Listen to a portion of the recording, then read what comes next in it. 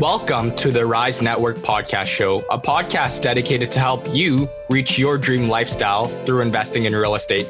We're going to be sitting down with new, intermediate, and experienced investors to talk all about real estate and how it has changed their lives. If you're looking to scale your portfolio or even just get into real estate investing, you're in the right place. Make sure to tune in. Hello, everyone. You are listening to the Rise Real Estate Investing Podcast with your host, Austin Ye. And Mayu, what's going on, everyone? Austin, what's new, man? Give us a rundown. What's new? Oh, man, I do not look forward to preambles now because I struggle to think what is materially new for me to announce.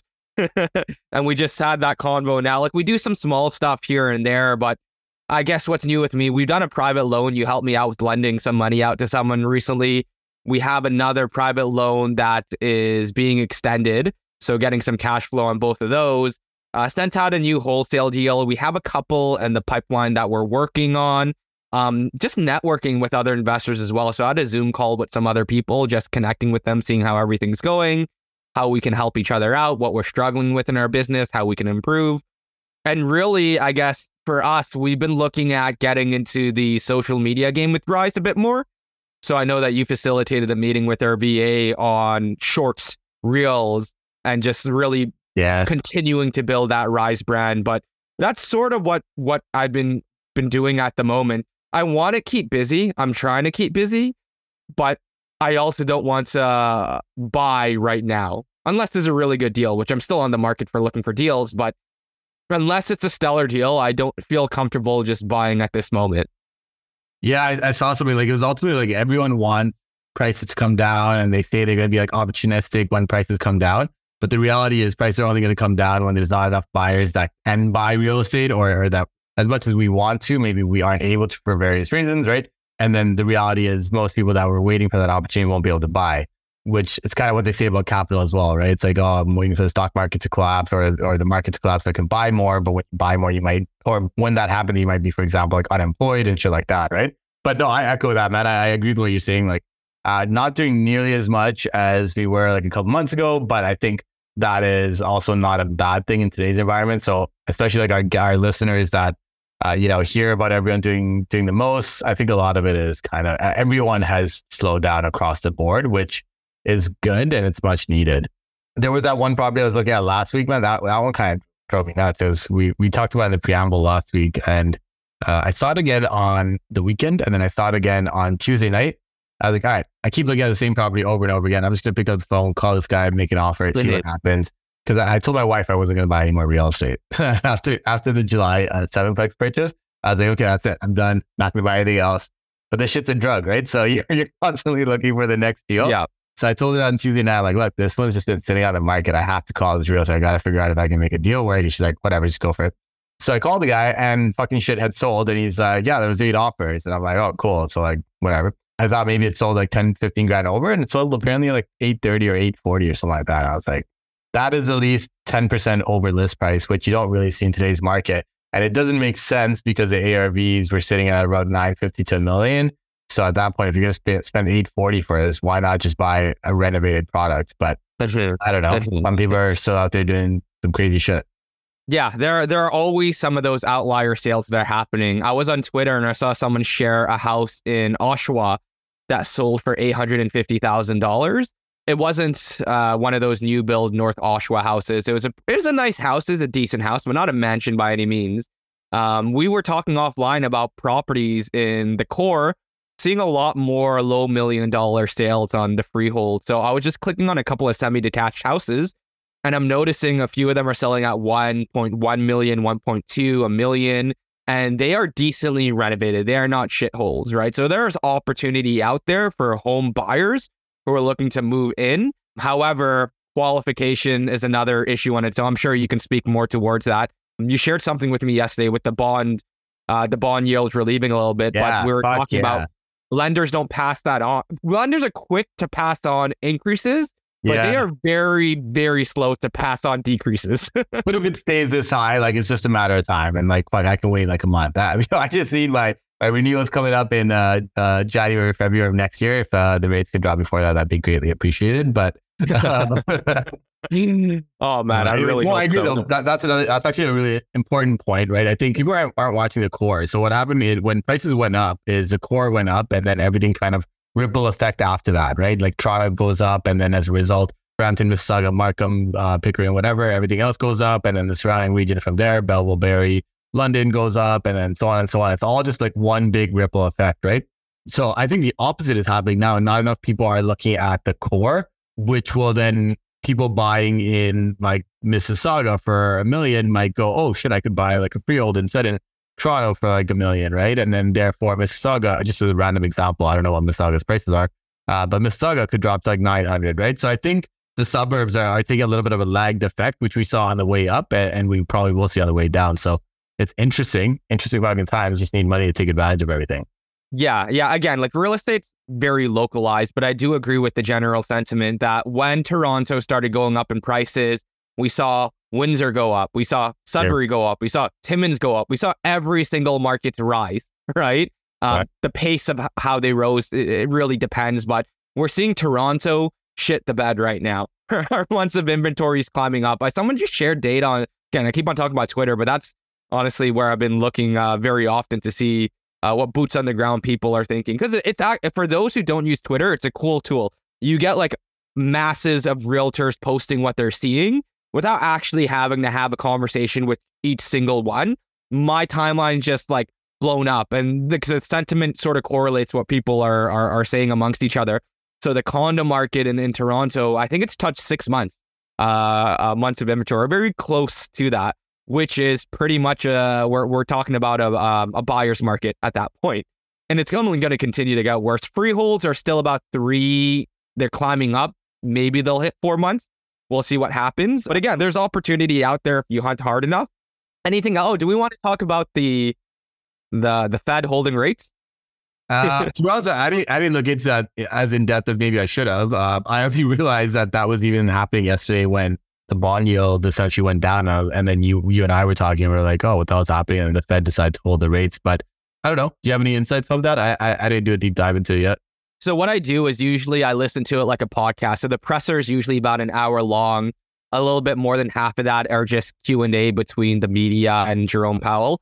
I usually just 2 times speed it. And when I'm working out or doing something, I'll just like listen through it. So to be honest, I wasn't as attentive this time. Couple of key points that stood out. I mean, he always says this again and again and again, right? This may not necessarily be the last rate hike. They're assessing the situation. They're not comfortable. They're not confident that inflation is going to return to 2% at the moment, right? But they're also not confident that it won't. It will. What is it? What did they say? If they're not confident it's going to return, they're not confident that it might not return. No, that it will return. What am I saying? I'm going all over the place. Basically, they're not confident that it's going to stay at 2 or it's going to hover above 2. They're not really sure what's going to happen, right? So they're playing it ear by ear, meeting by meeting. Someone asked them, I don't remember which media outlet, they asked them if they are going to hike rates in September, not September, December. And Jerome Powell basically told them to fuck off. But he did indicate that there is potential for one more rate hike, but they are very cognizant of the fact that continuing their hike rates because they noticed that the labor market is it's strong, but it's starting to slow down a bit. Inflation is still strong, consumption is still strong, but they're noticing that the U.S. economy, although strong, it is slowing down, but they don't feel confident that it's going to return to 2%. So who knows? It might mean one more rate hike. But hopefully we're near their end. We'll see what happens. But that's sort of my takeaway from there. I don't understand how it's impacted them, but we're not economists. Don't want to say we are. But if someone wants to explain why the bond market has dropped, please do tell us.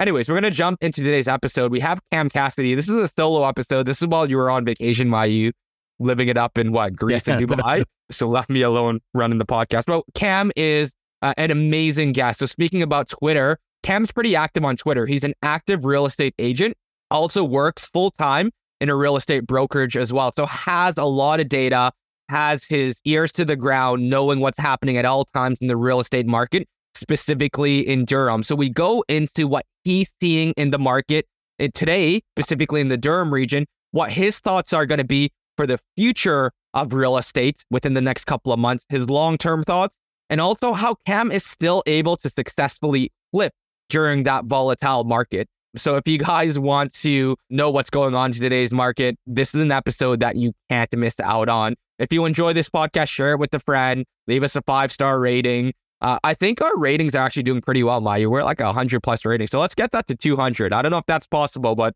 we can only dream. And let's jump right on in.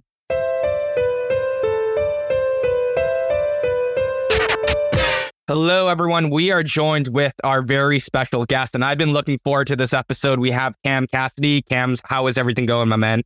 Yeah, thanks for having me on, Austin. Looking forward to having a conversation, and always love chatting real estate. Things are going okay, we'll say. I've been following you on Twitter, and I'm seeing all of the sort of news that you've been putting out there from a bird's eye view. We're just talking offline, and you're a broker of record now, managing was it 400 or 4,000? 430. I'm a manager. I'm not a broker record of right at home, but okay. Managing a brokerage now, which, nice change of pace. But Twitter's been a lot of fun as well. Yeah, I was all up on Instagram before, following everything, but I feel like it's not really an accurate representation of what is going on. And it's very hard to discover new people on Instagram as well, because the algorithm sort of just follows the content, people that you're already following, which a lot of it is, people pumping up the market. So I wanted another sort of perspective. I feel like Twitter's almost on the opposite direction. It's overly bearish, but it's a good middle ground between both. For those who don't know you, Cam, why don't you give like a quick minute or two sort of background on who you are? Yeah, so I started as a real estate agent / investor. Journey probably about 8 years ago now is when that started. I was in a small business owner before that. I'd bought my own primary residence, started doing conversions, started teaching people how to do conversions, started investing further myself, things like fix and flips, and then eventually now buying into Florida. I'm doing Airbnbs in Florida. And for a while there was just focusing on the real estate sales side of things. And as you mentioned, I've recently pivoted to more of a management role and slowing down on the sales side of things. And to be honest, focusing more on investing, more on flipping, finding that there's more money or more value of my time spent in those types of things than just the transactional sales point of view. So yeah, I'm a husband, a father of two, and I really love talking about all things real estate, and don't plan on going anywhere as far as that's concerned. I'm a real estate addict.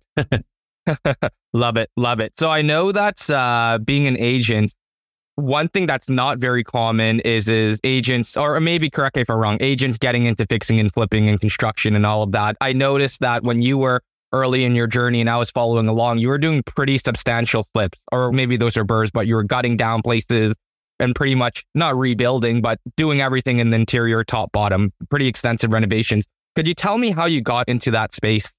Being a small business owner prior to real estate, I've always just had that type A wanting to learn and wanting to grow into, different areas. And I mean, I started just joining the real estate community in Durham region and hooking up with investors here and other realtors here that were doing investment focused stuff. And just kind of one thing led to another. And our first project was my own home, our own bungalow. We added an apartment in the basement. We gutted that basement, legalized it, and put a basement apartment in there. So that was our first kind of taste of it. And it was just kind of from there going, wow, this is pretty cool. And then finding projects that worked. And we have done a couple just cosmetic flips. We have done a couple big ones where we're underpinning, building garages, rebuilding roofs, things like that. So just going where the numbers work and what makes sense. I'm a big believer in just kind of being open to any opportunities and then analyzing that opportunity to see if you think it can work. And I've kind of just taken everything one deal at a time, one project at a time, and tried to make smart, calculated decisions along the way. For sure. I think that's where most people get in trouble, when they start taking on multiple projects at a time. And honestly, I've been guilty of that early on in my journey. But since then, I've learned there's been like close calls, more so from a capital constraint, right? Because with real estate investors, a lot of us do have equity. We do have the net worth to back up these sort of projects that we're taking on, but we don't have the liquidity. And net worth doesn't necessarily translate to cash in the bank. So I think that's the best way to sort of go about it for a lot of people. Is to grow steady in real estate, because it's ultimately a long-term investment at the end of the day.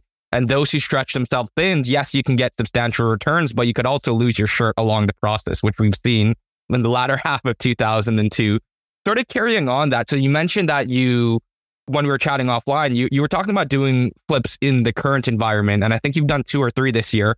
Would you be able to walk me through how you were able to land these deals? What made you confident? Because flipping in this market's relatively difficult, right? Because you don't know how long the property is going to stay days on market. And if you're taking out private money, the biggest thing is psychology, right? Because you could sit on the sideline and say, I'm going to wait for the right buyer to come. My product is better than everyone else's. But if 30 days passes by and you're paying out the ass and interest rates, you're going to feel motivated to take whatever offer you get. So can you walk me through that thought process of how you got into fixing and flipping this year and why it made sense to you? Yeah. So 2021, basically, I saw that the BRRRR strategy in Durham region and most of Ontario just wasn't working anymore, right? Legal 2 units in Durham region were going above $1 million and only bringing in $4,000 rent in a month. And it just, from that point on, I was going, okay, now what do I do? That's kind of been my bread and butter for years. I feel confident in the strategy, but the numbers just don't work anymore. So that's when I went to Florida and started buying properties down there to Airbnb, but I still wanted to do stuff around here. I feel very confident in my ability to analyze my market. I think that's a strategic advantage. And I still wanted to utilize that or capitalize on that. And so January came of 2022, and I could tell everyone was fearful. But what I was noticing in the market is that we were starting to get multiple offers again. And I went, what is going on? Like, that is interesting. And just before the stats came out, before that, I was getting a sense that our market is picking up here in early January. So I went and bought a bungalow in Whitby, and I was not confident at all. Some people lie and say that they knew what they were doing. Every time I do a flip, I don't know how it's going to turn out. I am very cautious and trying to run numbers very conservatively. I bought it because it was a bungalow in a good area of Whitby, downtown Whitby. It had like almost 8-foot ceilings in the basement with a kitchen already down there. It was a 50-foot frontage lot. I just knew that there was multiple exit strategies with it. So I went, you know what? I don't want to BRRRR this. I want to flip it is my first exit strategy. But this is a safe property to get into when everybody's pretty fearful right now, because I knew I could BRRRR it and hang on to it and get 2 tenants in there and at least survive with it. So that's why I picked that property. And then, I ended up selling it. I think we ended up making around $70K on that one. And we did a 5-day reno. People were still shocked at that. We closed on it on a Friday, and contractors at that time were kind of slower in January, right? So I had a crew of 6 guys come in, and I was like, I need it on the market next Thursday. Whatever you can do in those 5 days, I'll pay you for. The money is no object, but time is. Time is most crucial. So I was like, if you can demo flooring, if you can do kitchens, cabinets, they tile the bathroom, basically the whole main floor, they did in 5 days. And then we got it on the market the following Thursday. And I was able to hold back offers, get multiple offers and sell it. And just because the market by that time was what I thought it was going to be, where there was actually bidding wars were kind of back again for a short period of time there. And it worked out well. Property then we bought was another bungalow. And again, you'd see the common thread there of like a detached bungalows to me, even in this market when everything else is struggling, they still do very well. They're still a very desirable property for either first-time buyers or people moving down. They're not really a move-up buyer type house, which I think are going to be the toughest transactions for the next couple of years, to be honest, is nobody's going to be able to move up, but there will be people downsizing and there will still be first-time buyers. So to me, that's why that product specifically is what I did. So that one was in Newcastle, and that one we did really well with. And I think we got super lucky. Like literally the market was turning as we were holding our offer night. That one, we made about $150,000. So that one did a lot better. We took our time on the reno. We did a better reno on this one. Like the Whitby one, I was so fearful. I was like, get what you can and let's get this thing back up before things change. But I was feeling more confident in the Newcastle one. And so we did a 4-week reno, not a long reno, but we actually did a nicer full kitchen, nicer flooring, feature walls, some different design things that take a little bit more time, but had a big impact. Someone came in and just loved the place. And I mean, the theme is I'm a scared investor. I'm a conservative. If anyone knows me truly, I am not a risk taker. I'm very fearful. I look at every angle. I'm very conservative.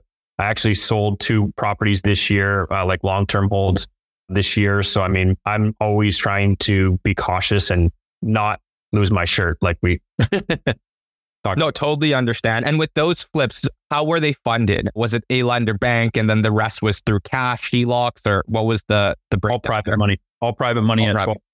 Gotcha. Yeah. So you had the incentive of being in and out as quickly as possible. Let me ask you this: 5-day renovation.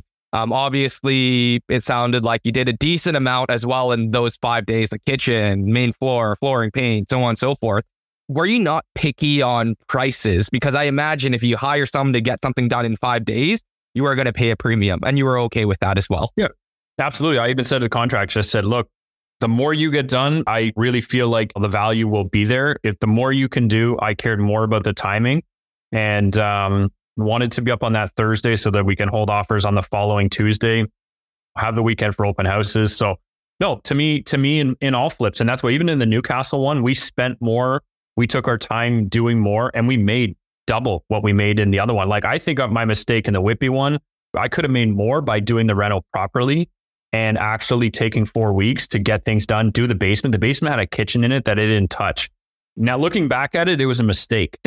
I'm flexing like it's a good thing, but to me, it was just my fear. And that's all I'm trying to show, is that I was so scared of going like, oh, I don't want to lose this. I'm seeing it like flips fail left, right, and center, right? So I'm going, I got to be cautious. So I was overly cautious to a fault at that point, but I don't regret it. I mean, that's to me, I'm out with a profit, and you never know what can happen with the market.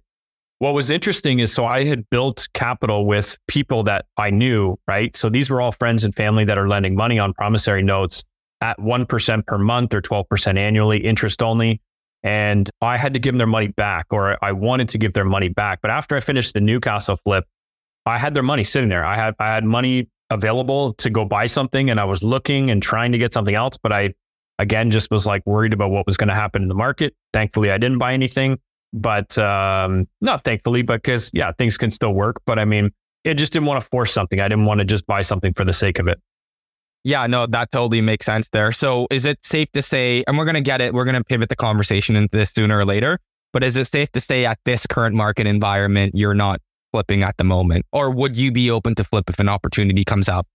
Always open to an opportunity, but I am finding that wholesalers, sellers on the market are all just looking back, right? They look back at comps, right? And when the market's trending down, people aren't considering, well, when I close on this, it's going to be worth 2 to 3% less. When I'm finished my reno, it's going to be worth 5-6% less. Actually, Oshawa dropped month over month. From August to September, it dropped 6%. So that's in 1 month, a 6% drop. So the median price in Oshawa was $790, and it's dropped to $750.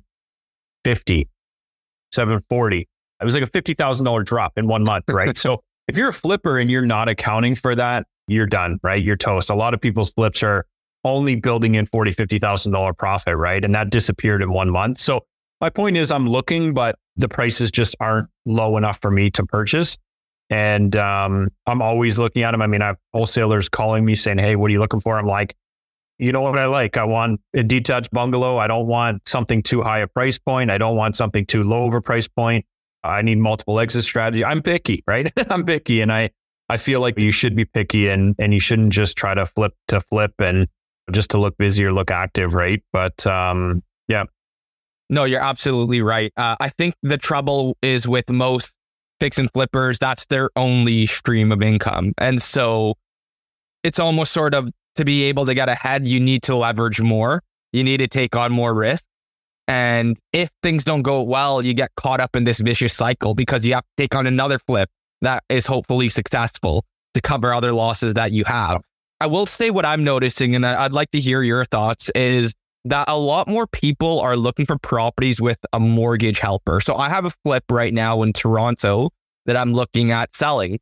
Or it's been on the market for a while. Our common feedback we've been getting, and this is going to get into our conversation about market sentiment, is that with current interest rates, it is very difficult for even high income earners to sustain a mortgage payment, the cost of home ownership, utility, so on and so forth with this property that we have listed. And that's the biggest feedback we've been getting. People are looking for ways to get secondary income. And my basement height was about 6 feet. So that's been causing a little bit of trouble.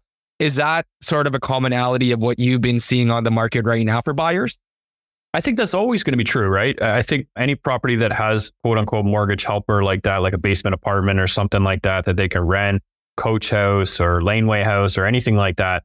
Absolutely, right? That's why I like flipping bungalows, right? Because even if I don't reno the basement, the buyer is looking at that as an opportunity for them and it becomes a more sellable product, right? So, I mean, I used to use the workshops I used to do, even when we were doing the burst strategy, it was always adding that basement apartment to that legal second suite.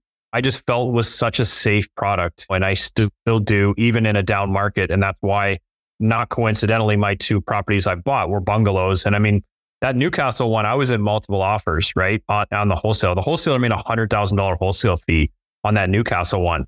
He bought it for $525. He was asking $590, I think. And I was like, sure, I'll take it for $590. He's like, sorry, Cam, there's multiple. I'm like, I'm winning this. Like, cause I knew, I'm like, that's a good quality property, right? And I don't care to pay the fee, knowing that you can turn it into a really nice property, right? So yeah, that idea of the mortgage helper for everybody, I think we'll see more of that too. Like I know there's stats out there right now of how big the houses we have with such few people. And I think we'll see families starting to merge and the older generation starting to move in with kids or finding things. So properties like that, yeah, I think are super valuable.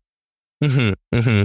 And let's sort of pivot the conversation into the overall market and sentiment. I think you sort of have that unique insight of being a manager and managing 400 plus realtors. Earlier in the year, we alluded to things picking back up. I think it was probably around April, May, where things really took off. And then suddenly after rate hikes this year, things halted and it's never seemed to recover since. Mm-hmm. Would you be able to kind of talk through why you think the market picked up in spring and how things have changed now? Because we've had a rate pause, but yet sentiment didn't flood back in the market. Yeah. So I think the original signaling from the Bank of Canada caused wasn't just a signaling. They paused for 2 meetings in a row. And so that gave a lot of people life and the sentiment changed. But the big thing I think attributed to that, as well as now seeing the market going down, was the bond market, not necessarily the variable rate market. So the 5-year bond was going down when the market was going up in the spring, February to June there. If you looked at a chart, it was hovering, it wasn't going down, but it was like slowly grinding sideways, which people were okay with. They were able to get fixed rate mortgages in the low 4s and people were fine with that. But now the bond market is just shooting through the roof. And if anyone doesn't know, that the 5-year bond is how the 5-year fixed rate gets priced. So buyers were not taking variable rates. So the Bank of Canada changed maybe sentiment, but it was the bond market to me that people weren't keeping an eye on that had, was the reason why we saw the run up in price or the slight increase in price, we can say. But now it's the same reason why we're going to see the market keep trending down.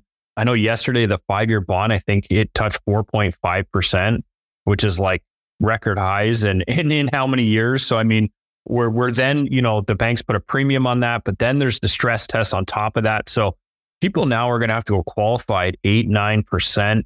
I just don't see how we don't see further price drops in the next 3 to 5 months.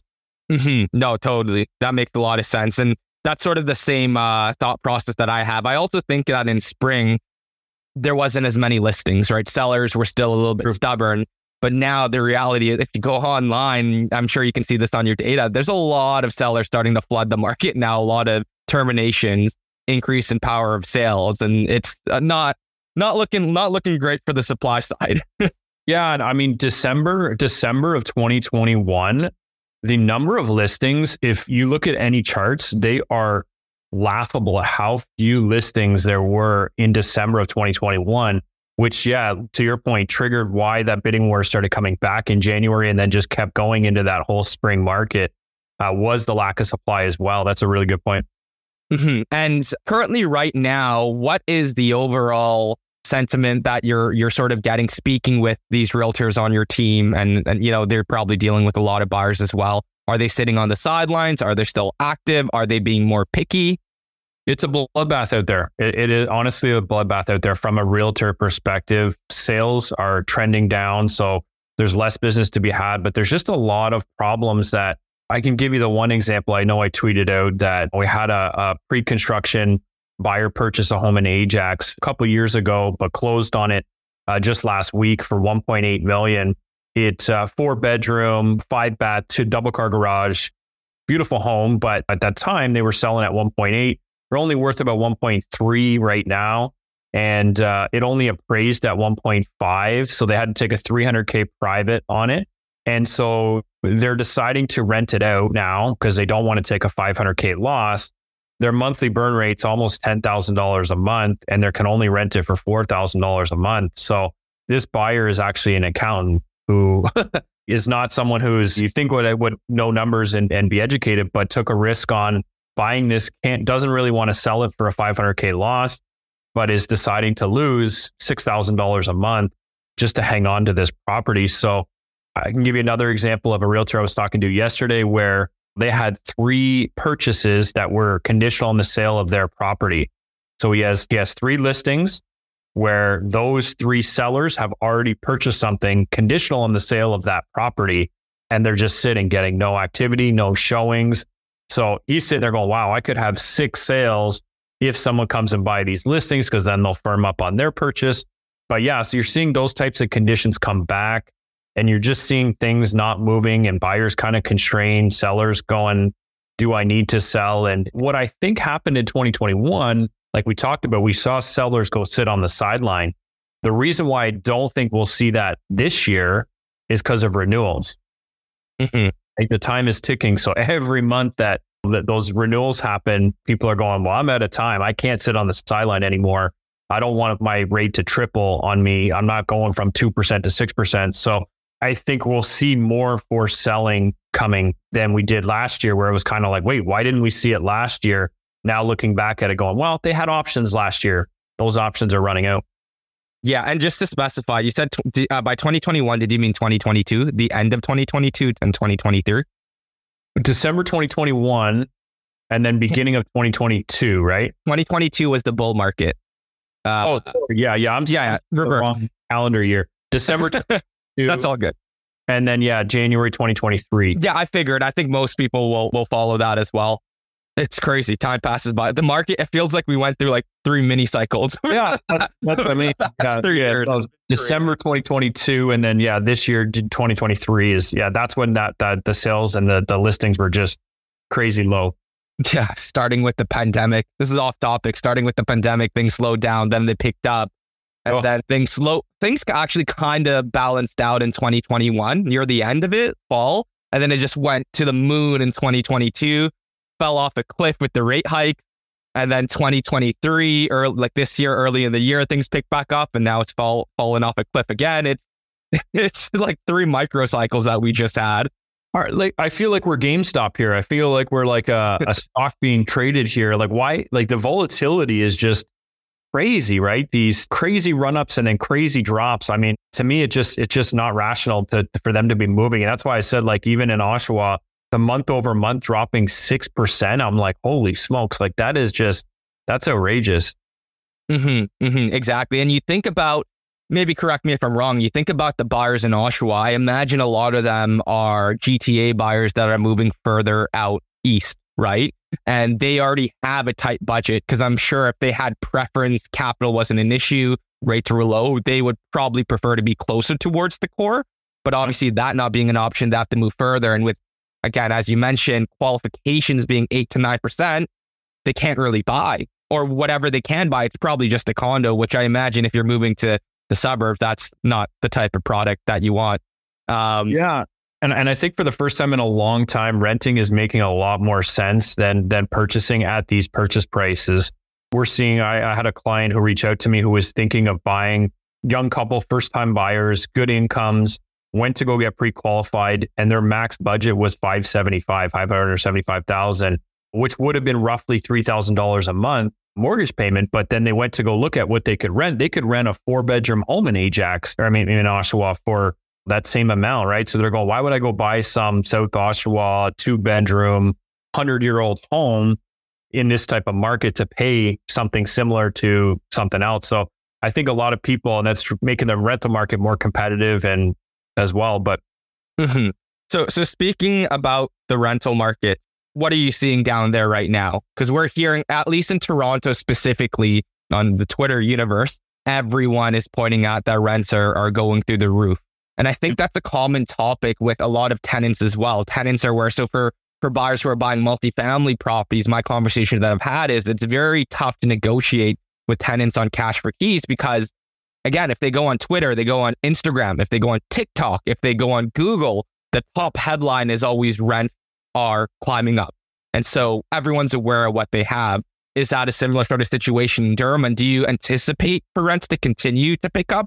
Because I feel like rents are they're definitely more tied to the average income of Canadians more so than property prices. I can sort of see how property prices might disconnect because there's that wealth gap between people who make more money or have higher net worth or have existing assets to continue to buy. But renters a lot of them are the middle class for the most part. So do you continue seeing rents pick up?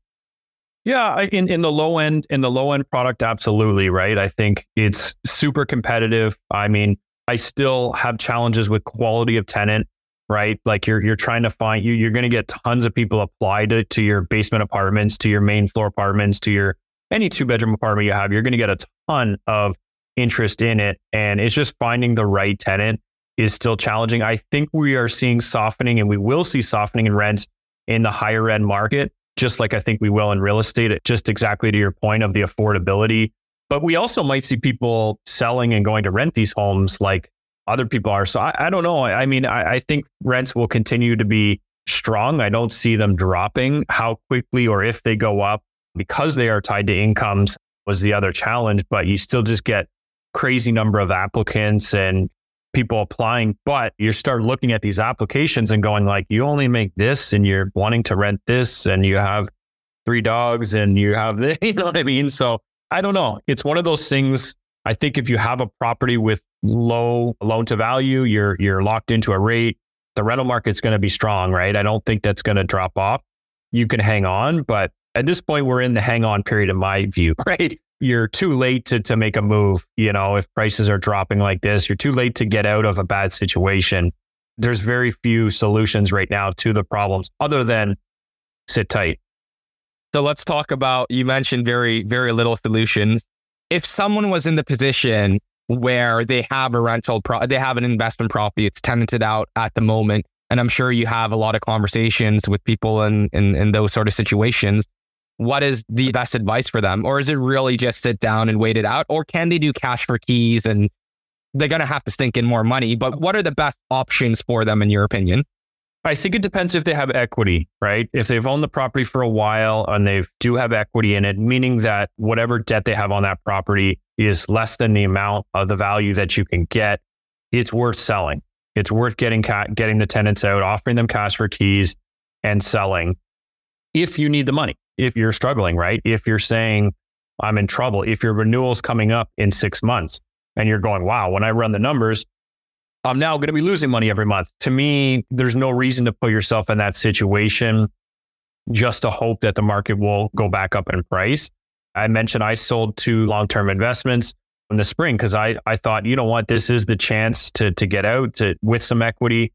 Why not? Why not get into cash and be a little bit more conservative when there's always another day to get back in and fight and continuing to invest. But going back to your question of solutions, it's amazing how many people haven't even had a conversation with their tenant, ask them if they'd be willing to leave.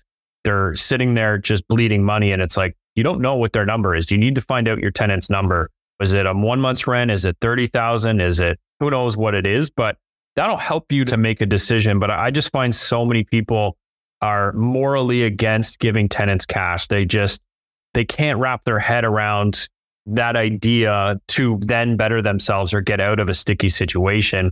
If you're like the house I talked about in Ajax, where you're negative equity, you're negative cash flow, you're done. Like, I'm sorry, you're a sitting duck right now. I don't know what your solution is other than to lick your wounds, take your loss, and hopefully you have other assets or other income or other ways to support yourself, because it's past that point now where listings are sitting, and if you have no equity, you're in trouble.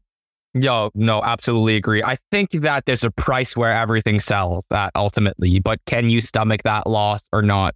For people like you and I, so with one of my flips, I might run into a small loss. This is like the Toronto one. At the peak of the market, which is when I sort of peak of this year, not of all time, is sort of when I started the renovations, and it was supposed to be a 1 month project. Had I listed it in 1 month in June, I would have walked away, in my opinion, with close towards a 6-figure profit. It's located in Dufferin and Dundas in the little Portugal area. Right now, we're listed at 1 million. I'm not going to say what price I'm willing to take, but let's say that. So I bought it for by the time this comes out, hopefully. I bought it for 830, and I put in about 100 in renos, and then the transaction fees are quite expensive in Toronto, realtor fees, so on and so forth. All in, I'm probably sitting at about 1,060,000 for a fully renovated semi-detached house in Little Portugal. Frankly, if it means that I have to eat a loss, I'm okay with that, right? Because I didn't lever. I got 92% loan to value and 3% interest, but all of the renos, the rest of the down payment was funded through cash. So hypothetically, I'm thinking about what's my downside. Yeah. Let's say I lose. My downside is I sell this thing, and it's not going to sell for this, but I can sell this thing for 760,000 and lose all of the capital that I injected into this property. Yeah. But obviously it'll sell at 760, no doubt in my mind, right? But I think not every investor, I wouldn't do that. Maybe I would. If shit gets that bad, then definitely I would. I don't think a lot of investors have that mindset. They're like, if I'm losing, I'd rather hold on to it. It's like, no, dude. Like, you'll lever an asset. I literally had an agent in my office who flipped a property, and they were going to take a 7K loss. And I was like, take the loss. And they just were like, I want to hang on to it. I want to relist. I want to do this. I'm like, take the offer. That's 7K. Like, live to fight another day. But it is so true. So, and I mean, even that other Ajax story I was telling you about, 6K a month negative cash flow. I'm like, how? I don't see how that is possible to last more than 3 months, unless there's I know they're an accountant, so I know they're making, maybe 150 a year, maybe 200, depending on where they are. So I'm like, that's not feasible to hang on to that. Right. So I don't know. I mean, this is the stuff that I'm sitting here going, things are getting uglier by the day. And I think it's a healthy correction that we need. I think no one would argue that Toronto is a world-class city, but we're overvalued. We're overvalued relative to incomes, right? Relative to what people are making in this city. And I mean, I don't know. That's my personal opinion, but yeah, no, totally understand. And I want to make that very specific. It's overvalued relative to income, right? Which is, and that's obviously your opinion there. I don't disagree with that. But when I went traveling, I went to Sweden, I went to Paris, so like that's an actual world-class city. But I went to Sweden and Stockholm, I went to Norway and Oslo, and I found surprisingly, at least in the core of the city, right? The issue with Toronto and GTA is that all of the suburbs are overpriced as well, which is not the case in a lot of these other world-class cities.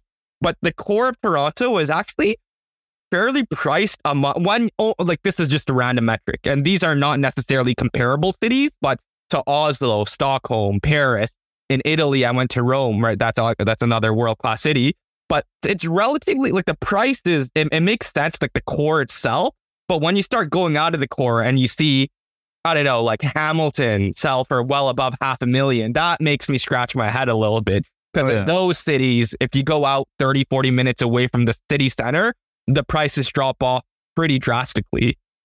Yeah, I agree. I don't, and you always see the downtown core, whenever there's a correction, they always hold up the best, right? They are always staying strong. So, I mean, the downtown core, I agree. And I mean, the problem is just, I think a lot too will come out. Like, we don't know what kind of illegal activity has been happening as far as money laundering, as far as banks lending out money. Like, even Laurentian Bank the other day, their CEO had to step down because they didn't get things like that, where they're just not telling you the full story. And I'm like, can we hear that what's actually going on behind the scenes? And I mean, I don't know. I think things will, we'll see. We'll see, right? I mean, this is it. I don't like to make future predictions. I never like to guess on the market. I mean, even though you kind of have to a little bit, but Well, that's why I like flips, because they're, a 1 month guess. You're saying what's going to happen within the next month or two. And I think that is manageable when you're flipping, where long-term holds, you can't even think about that. I mean, one thing I've been thinking a lot about is going forward with long-term investments. And I know my properties now that I have are all with fixed mortgages. Like my property in Florida, I have a 30-year fixed term at 4%. Those types of properties I'm not worrying about. So, I mean, going forward, if things don't make sense at a 10-year fixed rate in Ontario, I won't buy it. I won't buy it or invest in it as far as a long-term hold. This idea that every 5 years you're stuck with what happens, you're stuck with the interest rate is nuts. Now thinking about it or now seeing what's happened, it's like, wow, yeah, that is crazy that now all these people renewing are just going, wow, even though I was smart to take a 5-year fix, I'm paying triple. Yeah, no, totally. I didn't even know we have a 10-year fix. We have a 10-year fix, and not a lot of people know about this. And you want to know something interesting about it?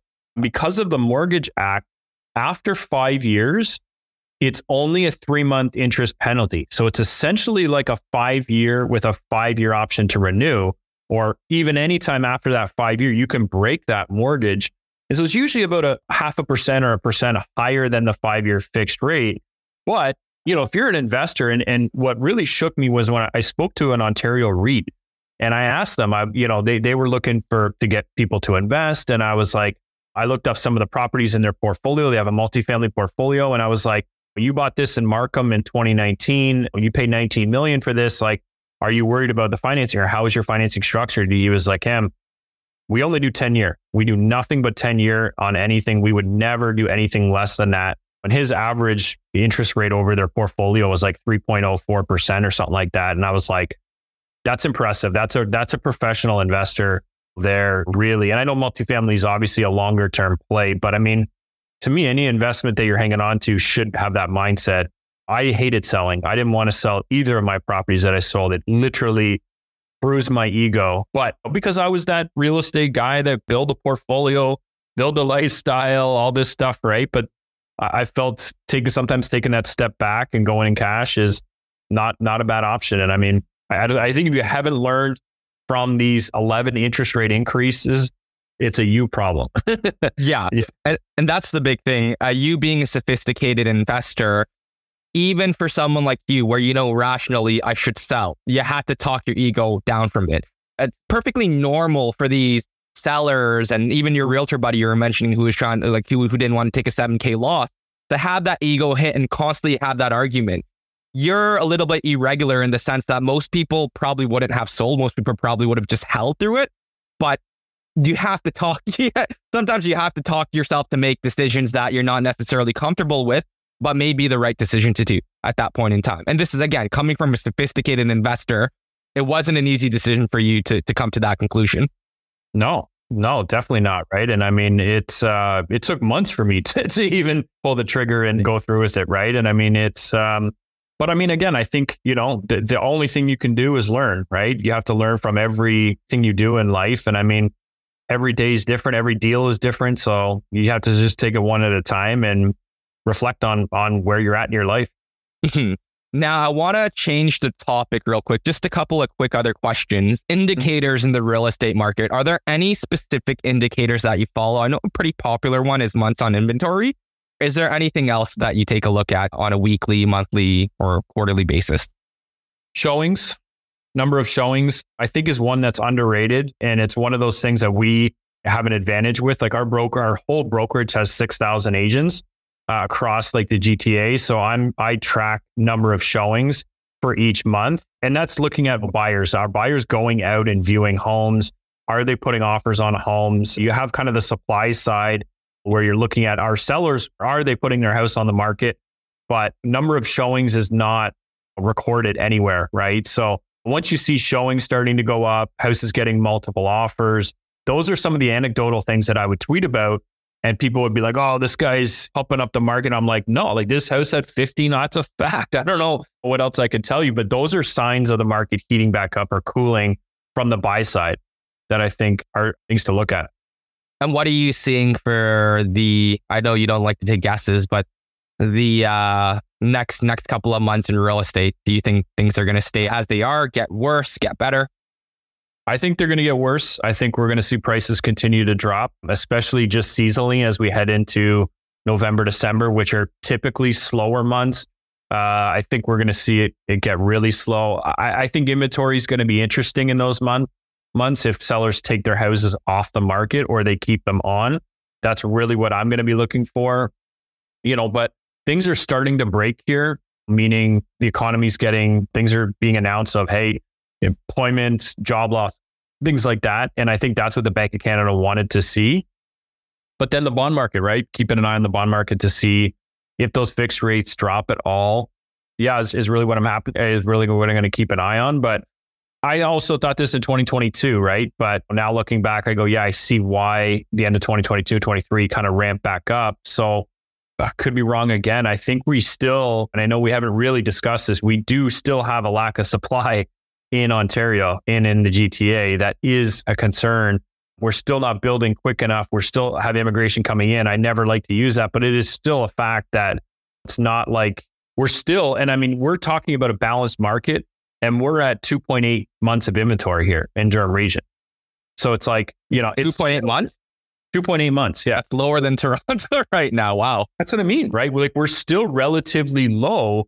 Places like Northumberland, further east, they're up to about 6 months of inventory. So they've creeped up quite a bit in those areas, but still in this area, like we can still go north, but everyone needs to be by 401 or 407 to get to Toronto. So, it'll be interesting to see. And I still think you're going to see investors trying to sell off properties that are negative cash flowing. The LTV and their issues also play a factor in there. I don't know. This is the thing, even talking about it, I'm like, wow, there's so many things that influence this market that it's so tough to predict. And that's it. But I will still look for deals. I'll still look at all the wholesale emails. I still run numbers on everything. I'm a believer of being ready and being able to jump on something that can work. But you still with the mindset of, I think we're going to still see price dropping. So I have to incorporate that in my numbers. Yeah, it's so tough to say, exactly to your point. Real estate isn't necessarily rational, and it is more stickier than some other investments. It's less liquid, and people, especially people who've owned real estate for 5, 6, 7, 8, 9, 10 years, they are able to withhold interest rate changes. And so we don't always see that reflected. But to your point there, things appear to be getting worse in the data. How does it translate to real estate? Logically, it should lead to a decrease, but it doesn't. I don't know if something happens and then, to your point, fixed rates drop. There are still buyers out there on the sideline that are waiting, right? Like, what is that going to do to the market? It's such a challenge. I think, we talked about it in the previous podcast, but our GDP report came in flat at 0. Prior to that, it was negative 0.2. And every month it's been trending down. And obviously that's like overall GDP, with letting in 1.1 million people into our country. Like on a per capita basis, it looks a lot worse, right? Our productivity has gone down as a country. I don't want to be like a negative Nancy with everything, but the reality is that taking real estate out of the picture, things aren't looking too great for Canadians. That being said, what do you think are the drivers of, let's say hypothetically, prices rise in the short term? What do you think are going to be the main drivers of that? Is it population growth? Is it interest rates? I think it's Canadians being irrational and being so passionate about real estate. It could be a lack of supply, but to your point, it's the people that won't sell right now, or the people that are waiting on the sidelines to jump back in. That is real. That is so real and true that I think any signals of a pause or bond markets dropping or anyone having any sort of bullish signal are ready to jump back in. It hasn't damaged people's psyche yet to the point of people wanting to get away from real estate yet, which, as you said, is not logical. It's not logical. And what I've learned is that I've spoken to multifamily property owners in this area, and I'll say to them, hey, like, I have a buyer buying at a 4 cap. You can go buy a bond at a 5% interest rate, but they don't want to do that. They're not logical. They're not sitting there going, that makes sense. I'll sell this at a 4 cap and go put my money elsewhere.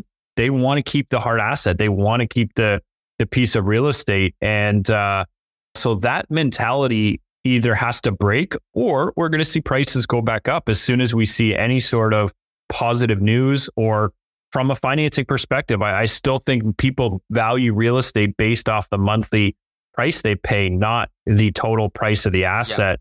Yeah. And so as soon as people can make it work financially, I'd be shocked if incomes rise, but they will trend up slightly. We just have to be careful of getting into that inflation wage spiral that I know the Bank of Canada is fighting against, right? So, yeah, I mean, I don't know. What's your long-term sentiment? Because we've been talking a lot in the short term. Are you still pretty bullish in Ontario real estate over the long term? I am. I still think Canada's a desirable country. I still think we have people that want to come here.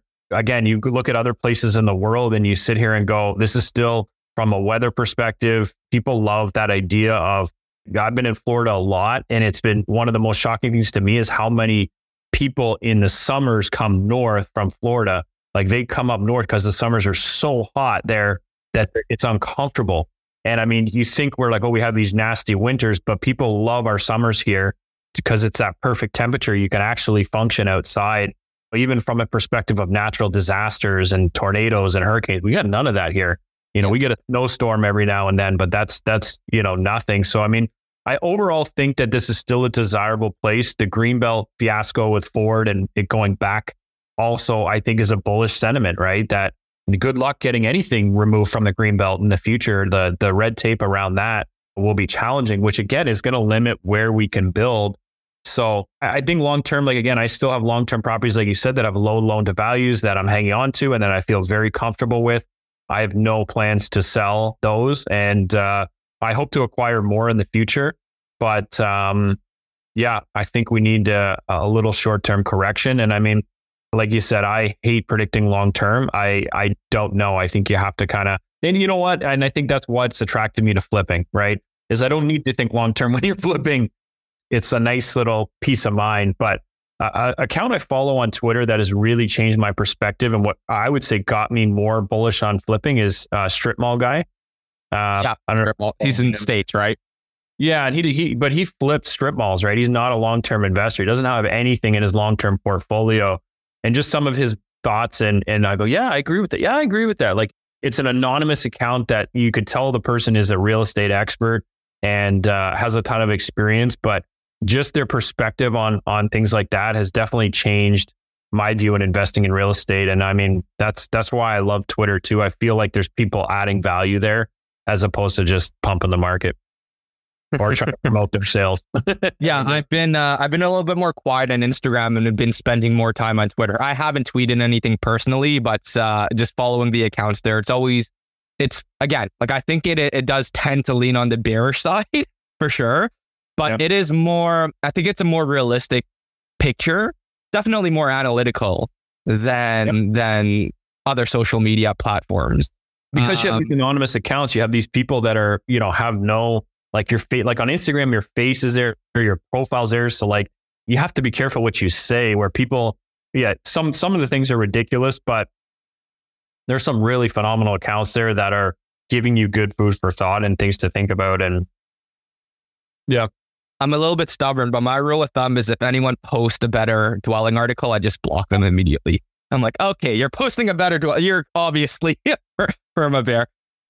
Yeah, and I mean, I don't know, like I follow both, right? To me, it's like, be open to listening to both. And I've read I'll read the better dwelling articles, and I believe it's on the consumer to make an informed decision once they read something.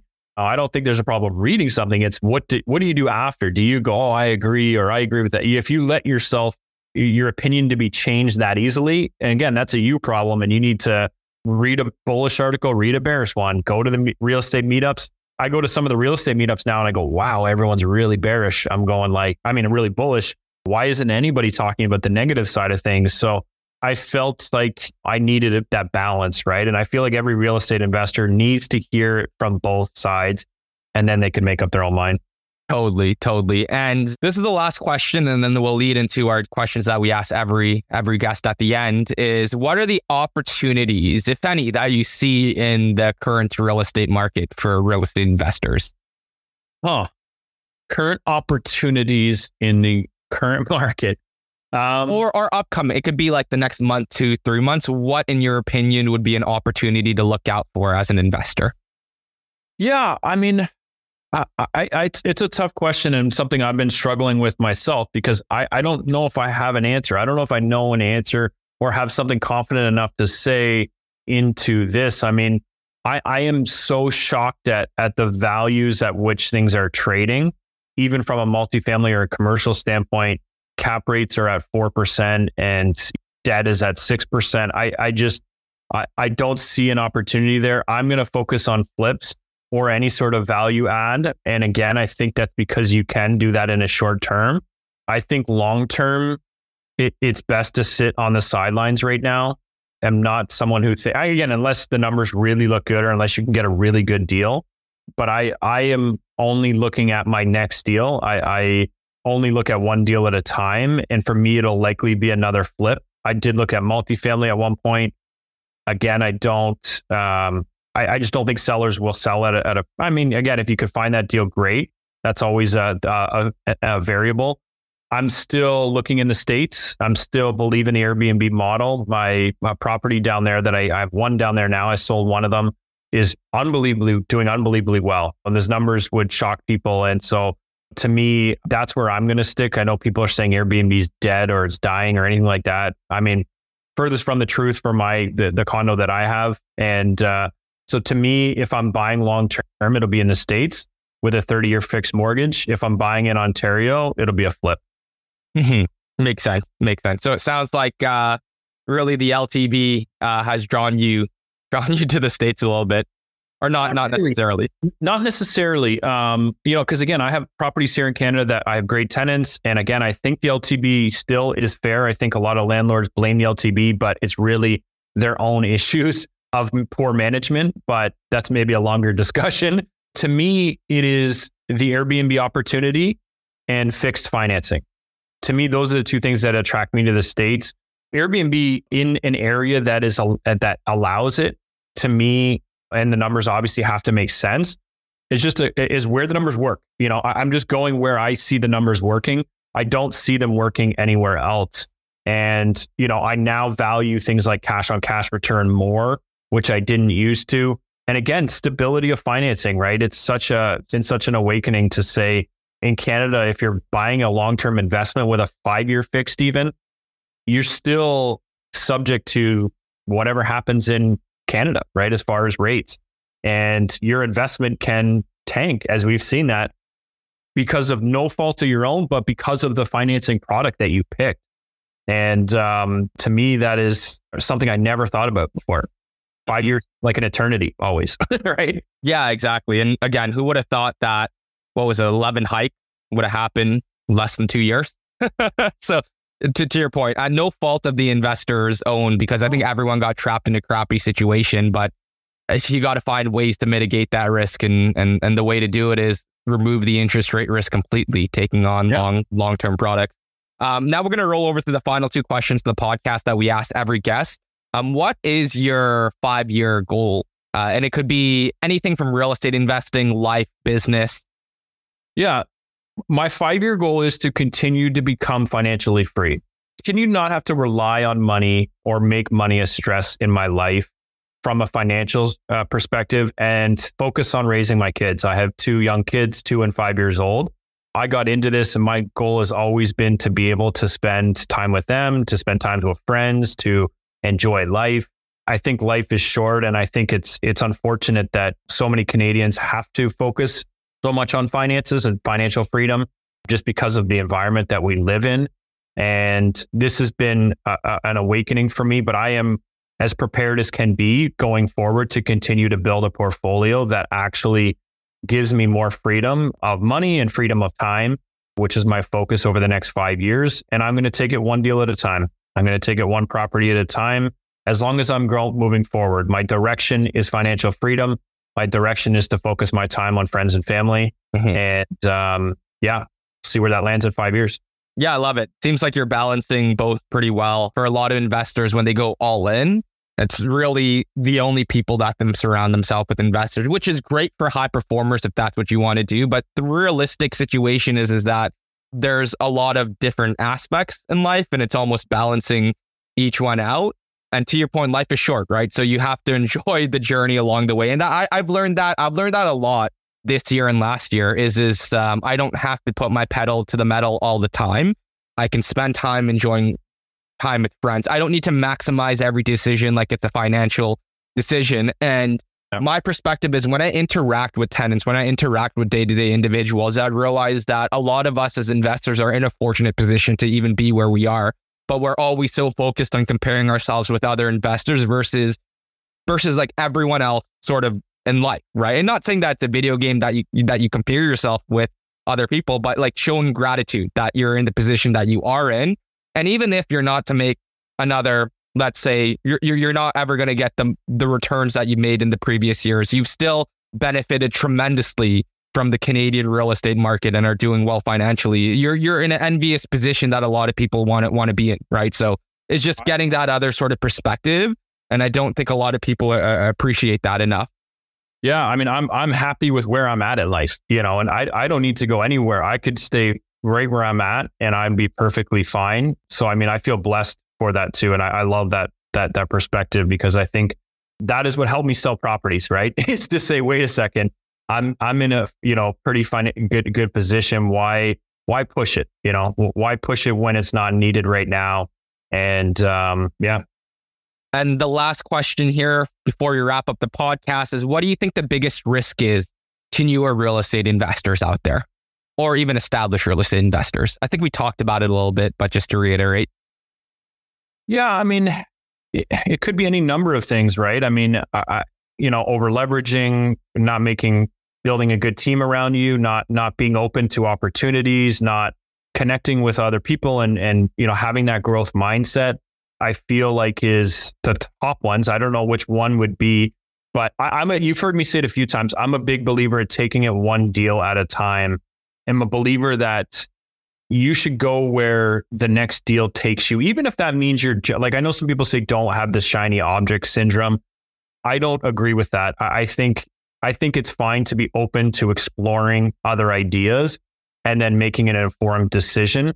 I think sometimes people focus too narrowly and aren't open or have that mindset to say, hey, you're doing this, tell me about that. I just want to hear about it. I'm not going to do it, but I want to know, why did you decide to go to Dominican, or why did you invest in Spain, or why did you, the more knowledge you have is power, right? And it allows you to make informed decisions. So, I mean, I'm a believer that you should learn before investing. I know some people say just take action, but I think you can take baby steps. You can take action in a slow, calculated method. This is a marathon, not a sprint. Well put. And Cam, really appreciate you jumping on the podcast. Had a fantastic chat with you. It's great catching up. For those who want to follow you on social media or keep in tune with your journey, how could they best do so? Yeah, Twitter is the best place. That's where I'm most active in that. I'm not really on Instagram anymore. I actually got hacked and my account was taken down, which kind of a blessing. I'm fine. And, so I'm still active on Twitter. Just at Cam Cassidy is my handle there. And feel free to DM me and follow me and reach out. And Perfect. Yeah. And I see you're pumping out content there. I think like every day you're tweeting about something or resharing. So that's a good way for people, again, to keep in contact with Cam. And if you guys enjoyed this episode, make sure to like, subscribe, share it with a friend. Always great to get fresh new perspectives and an unbiased opinion from a real estate expert himself, because a lot of people may benefit financially from pumping up the market, but it seems that you're attacking it with sort of a head-on, truthful perspective and a data-based perspective. So again, always appreciate your insights. Until next time, everyone, invest smarter and live better. Take care all.